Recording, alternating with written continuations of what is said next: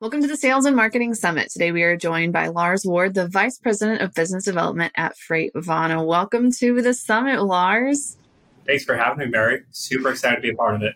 I am actually really excited for this one because, I've spent time on LinkedIn, specifically in the freight brokerage space, and anyone who's done that has seen Freightvana all over the place. But before we get into that, let's get some of your background. Where did you kind of start at Freightvana, and what kind of drove that notion that you guys have of doing things differently?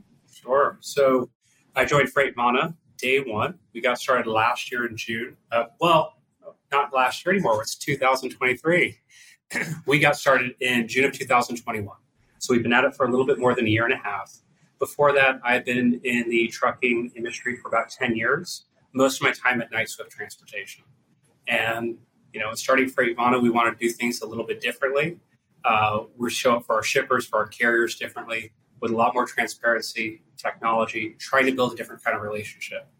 And with all things that we're trying to do differently, our marketing and sales is no exception. Okay. All right. I dig it. You can kind of tell because, like I mentioned earlier, if you spend more than 30 seconds in the freight brokerage side of LinkedIn, you're going to come across Freightvana, the black and gold. It's synonymous with you guys. It reminds me of my high school. We were black and gold. So it just kind of like a little bit of nostalgia for me. But what drove you guys to focus so heavily on such a strong social media presence? Because you guys are on TikTok, Instagram, the whole nine yards. What led you to focus on that over some sponsored posts, white papers, or some of the more traditional advertising that some of the more established companies have chosen to do? Well, I think you hit it right there at the end of the question, but then we can unpack it a little bit. So the established companies, they're going for those tried and tested sort of forms of marketing, brand awareness, and customer acquisition. Now, for us, starting day one, we're not coming in with any brand awareness. You say Freightvana is synonymous with LinkedIn or freight brokerage today. That wasn't true a year and a half ago, right? Day one, folks were saying Freightvana, right? They weren't sure who we were. Or even think of it like this. When I used to solicit business from customers, I would call representing established brands that were well known in the industry. When I called day one at a Freightvana, they didn't know who, they might have known who I was, but they didn't know who we were. And so the approach really from the beginning was we had to be different in order to stand out. And then we also started looking at means of creating brand awareness and the ROIs we could expect. White papers are great, sponsored posts are great, and they have a place and value for so many companies. But for us, mission one was to become known. And we knew that social represented this arbitrage opportunity of attention. We have everybody kind of hanging out in this sort of corporate marketplace of LinkedIn. I know who you are, I know where you work, I know what your titles are, I know what your responsibility is. So if I could go to where you're already spending your time and create relevant and valuable content, you might not reach out to me because of that, but you'll know who I am because of that. And it's going to change everything else I do because, from our sales funnel based on that activity. So it's kind of more of that, like, I'm not going to slide right into your DMs going like, hey, you had a really insightful post. I'd love for you to haul freight for me. Oh my gosh, please never do that. Right. And I'm okay if everyone else does it because it helps us to stick out in a way that I think has been noticed and been appreciated. But there's sort of been this misuse of LinkedIn. Even think back to when you probably set up your LinkedIn profile, you did so that you had this online presence, maybe an online repository of your resume, right? Sure. But that's what it was, right? And so it was really a place where you could, you would go, you would try to develop your professional network a little bit. And then recruiters were really those active participants early on in LinkedIn. And as that network and that social network has been built out, it's a completely different platform today.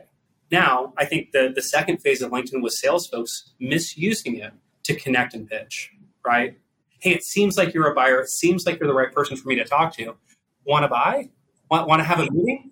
Does tomorrow at 1 p.m. work, right?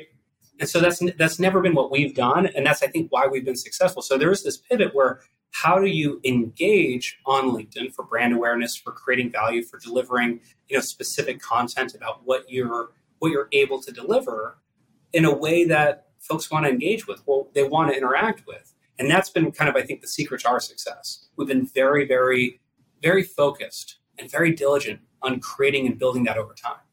It's kind of the like, about them. So that way or it's kind of like, oh yeah, I've heard of you, or like, oh, you're a friend of a friend, or I know of you. And that way when they pick up the phone when you're calling, be like, hey, you have some time to talk, or they get that email, they'll be like, oh, the LinkedIn guy. I've seen you before. You've talked about this. Yes. Yeah. And that way they kind of already know, like, oh, I've consumed some of your content. I know that you know what you're talking about, versus picking up the phone going, hi, I'm Lars. I'm calling with Ravana. We're a real company. I promise. Like, just take a chance on us. Like, no, they already know that you guys are competent and you know what's going on. It's just a matter of getting them, like, getting in front of them. So this brand awareness becomes this huge, it becomes this huge asset for us now because we become known and we have some sort of reputational credit where we had none before. Now, the challenge is, and this is why most companies don't show up this way, it's a fuzzy and difficult ROI to measure. Or if you're representing an established company or brand, you're worried about how do you control the messaging around delivering this kind of social content, right? Imagine if you're working for some of the biggest and best. I used to, right? And there is no social presence. There's no willingness for employees to engage as unique individuals. Yet they're on LinkedIn all the time trying to prospect for their customers, not delivering that value. Yeah. I mean, you'll get the occasional engagement on like employee appreciation, but not something on like, oh, we just did this, or here's a random poll just to, lighten everybody's spirits. And it went through 5 comms and PR checks, and it went from a fun message or whatever it might have been to something that just feels vanilla, right? There's no soul, there's no personality to it. And again, there is a challenge for some of these other brands for how they might do it. What I would say, and we've said it before, the way we encourage not only, whether it's myself or anyone else to show up here at Ravana, pretend you're at the Thanksgiving dinner table, right? Keep it a little bit light. You don't want to talk about some of those things that might be offensive, or you want to keep it medium spicy. Like, have a hot take on a movie, but not start World War III with grandpa and politics. Please don't. Right now, hey, look, a little bit spicy, but nothing that's going to cause somebody to leave the dinner table. And I think if you do that, professionals like seeing brands show up as unique individuals. There's a trend in B2B sales where you see that the buyers are really still wanting that human connection. There's so many pieces that go into procurement, but they want to buy from a company. They want to know who the personalities are, who the individuals are. They want to know that soul of that company. And I'll give you a great example. Our first corporate LinkedIn post, we said, hey guys, we're kind of new to this, right? Freight brokerage. We've got a flatbed load of motorcycle doors. Temperature is 45 degrees. Who can help us find a carrier, right? And we had some folks say, like, oh my gosh, people are going to think we're a joke. But no, we're trying to be funny. We're and it's so over the top, right? That it's just a way to be silly, to show up with some personality. And it's been that way ever since. Right. Like, you guys are never really scared to poke fun at yourselves. It's just something that you do. Like, it's just, everybody has the same problems. Everybody's out there finding carriers, and you're just, having some fun with it. Right. I think if you can make social media fun, if you can make LinkedIn fun, TikTok, Instagram, wherever you might try to push content and try to build a brand, if you can make it fun, it's far more engaging. I mean, if you're just sending out a press release but putting it into a social format, the traction and the engagement isn't there and it doesn't exist. Yeah, I mean, like, you can still have your press release and, be the official press release form, but then also you can make it in a more casual way that's more approachable, that maybe customers, potential employees, current employees, everyone, that's just, it's so approachable. And that way they don't feel uncomfortable or like, you guys are some mysterious behind a veil people. Like, you're just normal people. You put your pants on like everybody else and you move freight just like, or a little bit different than everyone else, but you still move it. Right. So you touched on something that I think is great and other companies should look at, maybe even try to emulate. And it's finding the employees. We've, especially being a part of a startup, had to hire pretty aggressively over the last year and a half to scale what we're doing. LinkedIn is a great tool for helping us find some of the greatest people to come and join our team. And what's great is, before maybe your website was the front door to your business, at least from a digital footprint perspective, but now it's really those social channels. If someone's thinking about joining your team, you better believe they're going to go check out your LinkedIn and the LinkedIns of your leaders. They want to know who you are, what you stand for, and what you're hoping to go out and accomplish. If you can communicate that and you can do it with some personality and some fun, you're going to find that there's better colleagues sitting around the table. I think that's pretty exciting. Exactly. And if you don't have a presence for that on the flip side, if it's just nothing, that's also a red flag. As a prospective employee, it's a red flag. So do you guys kind of find more value in growing your sales funnel, or, just kind of growing sales opportunities? Do you find more value through social media opportunities or through in-person conferences or emails? Like, what has kind of been, since you've done things a little differently, where have you guys seen the most, I guess, like return on that, different approach to marketing? So that's a great question. I love how you bucketed some of those areas. And what I'd say is I've bifurcated them so clearly that I do view conference attending a little bit differently than how I might view our social media channels, because I think they both interact with each other. I'll give you an example. When we were at FreightWaves just a couple months ago, some of the social work that we had done facilitated some of the meetings that we had, right? And so those things were sort of virtuous flywheel effect of your brand becomes known and you're able to conference a little bit differently. You're able to participate in the marketplace a little bit differently. But when it comes to the social media prospecting, how that's influenced sales, I've led sales teams before, and I never had social as a part of my inbound funnel, right? That was never something that was really meaningful or significant. And what's interesting is even in this market, we've seen a sort of magical thing happen. And it's the consistency of the brand awareness showing up that has created an inbound shipper demand request that I've never seen before. And, there's a lot of strategy that goes behind it. There's a lot of consistency that goes behind it. But effectively, when shippers find themselves inundated with cold emails and cold calls for new providers, it's really hard to get kind of past that filter. But they're consuming this content on social media, and they might see something, whether it's a trailer map we share or a way that we interact with our customers or something about our values that might align with what's important to them. I'll use an example you and I have talked about a whole lot. It's our tree planting effort. That might not seem like some sort of shipper solicitation, but we plant a tree for every load that we ship. And when there's shippers that know that aligns with their personal goals or their company's initiatives, they're going to reach out because of that. So there's this interesting effect that I think is happening where shippers are challenged on how they think about new vendor onboarding or vetting.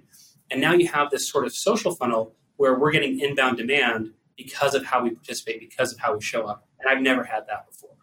I mean, that's got to be a massive game changer, because it kind of turns a majority of those cold calls of like, yeah, I've done my research, I know about the shipper, into kind of more like room temperature calls. Yeah, exactly.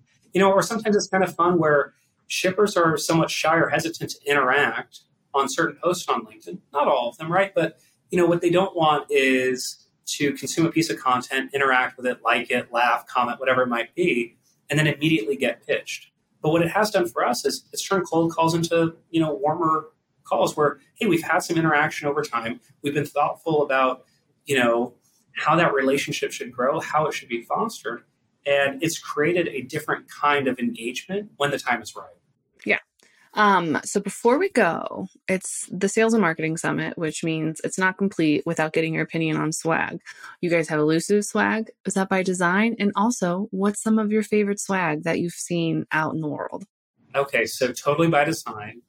We've got a fashionable team here. We've got folks who like to dress well. So we needed swag to fit the part. We've got a cool partnership with one of the biggest local companies here in Arizona that designed or helped design some of the shirts we've done.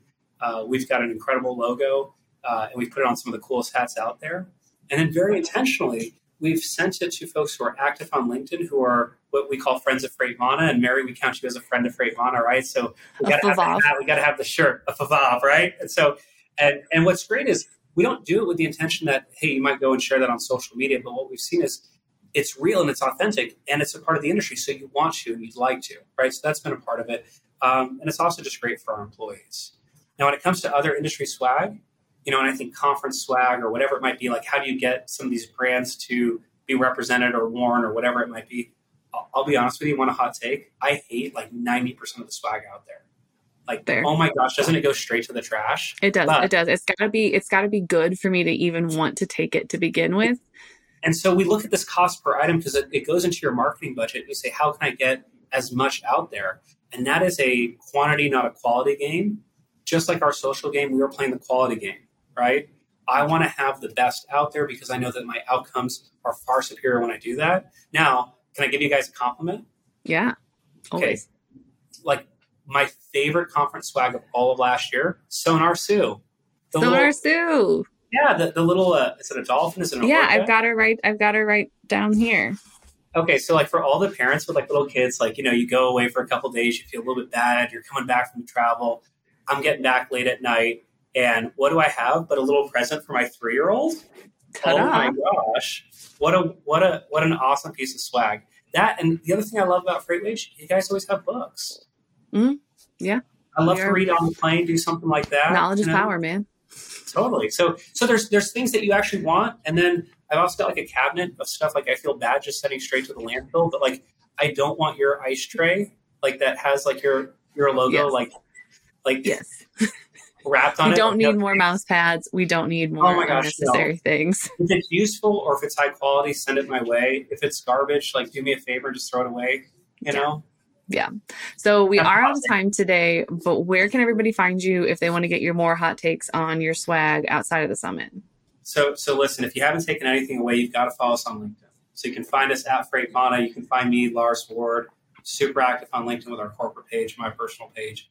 I love sharing, what I'm finding interesting about our sales journey, our marketing journey, our customer journey, building up a business.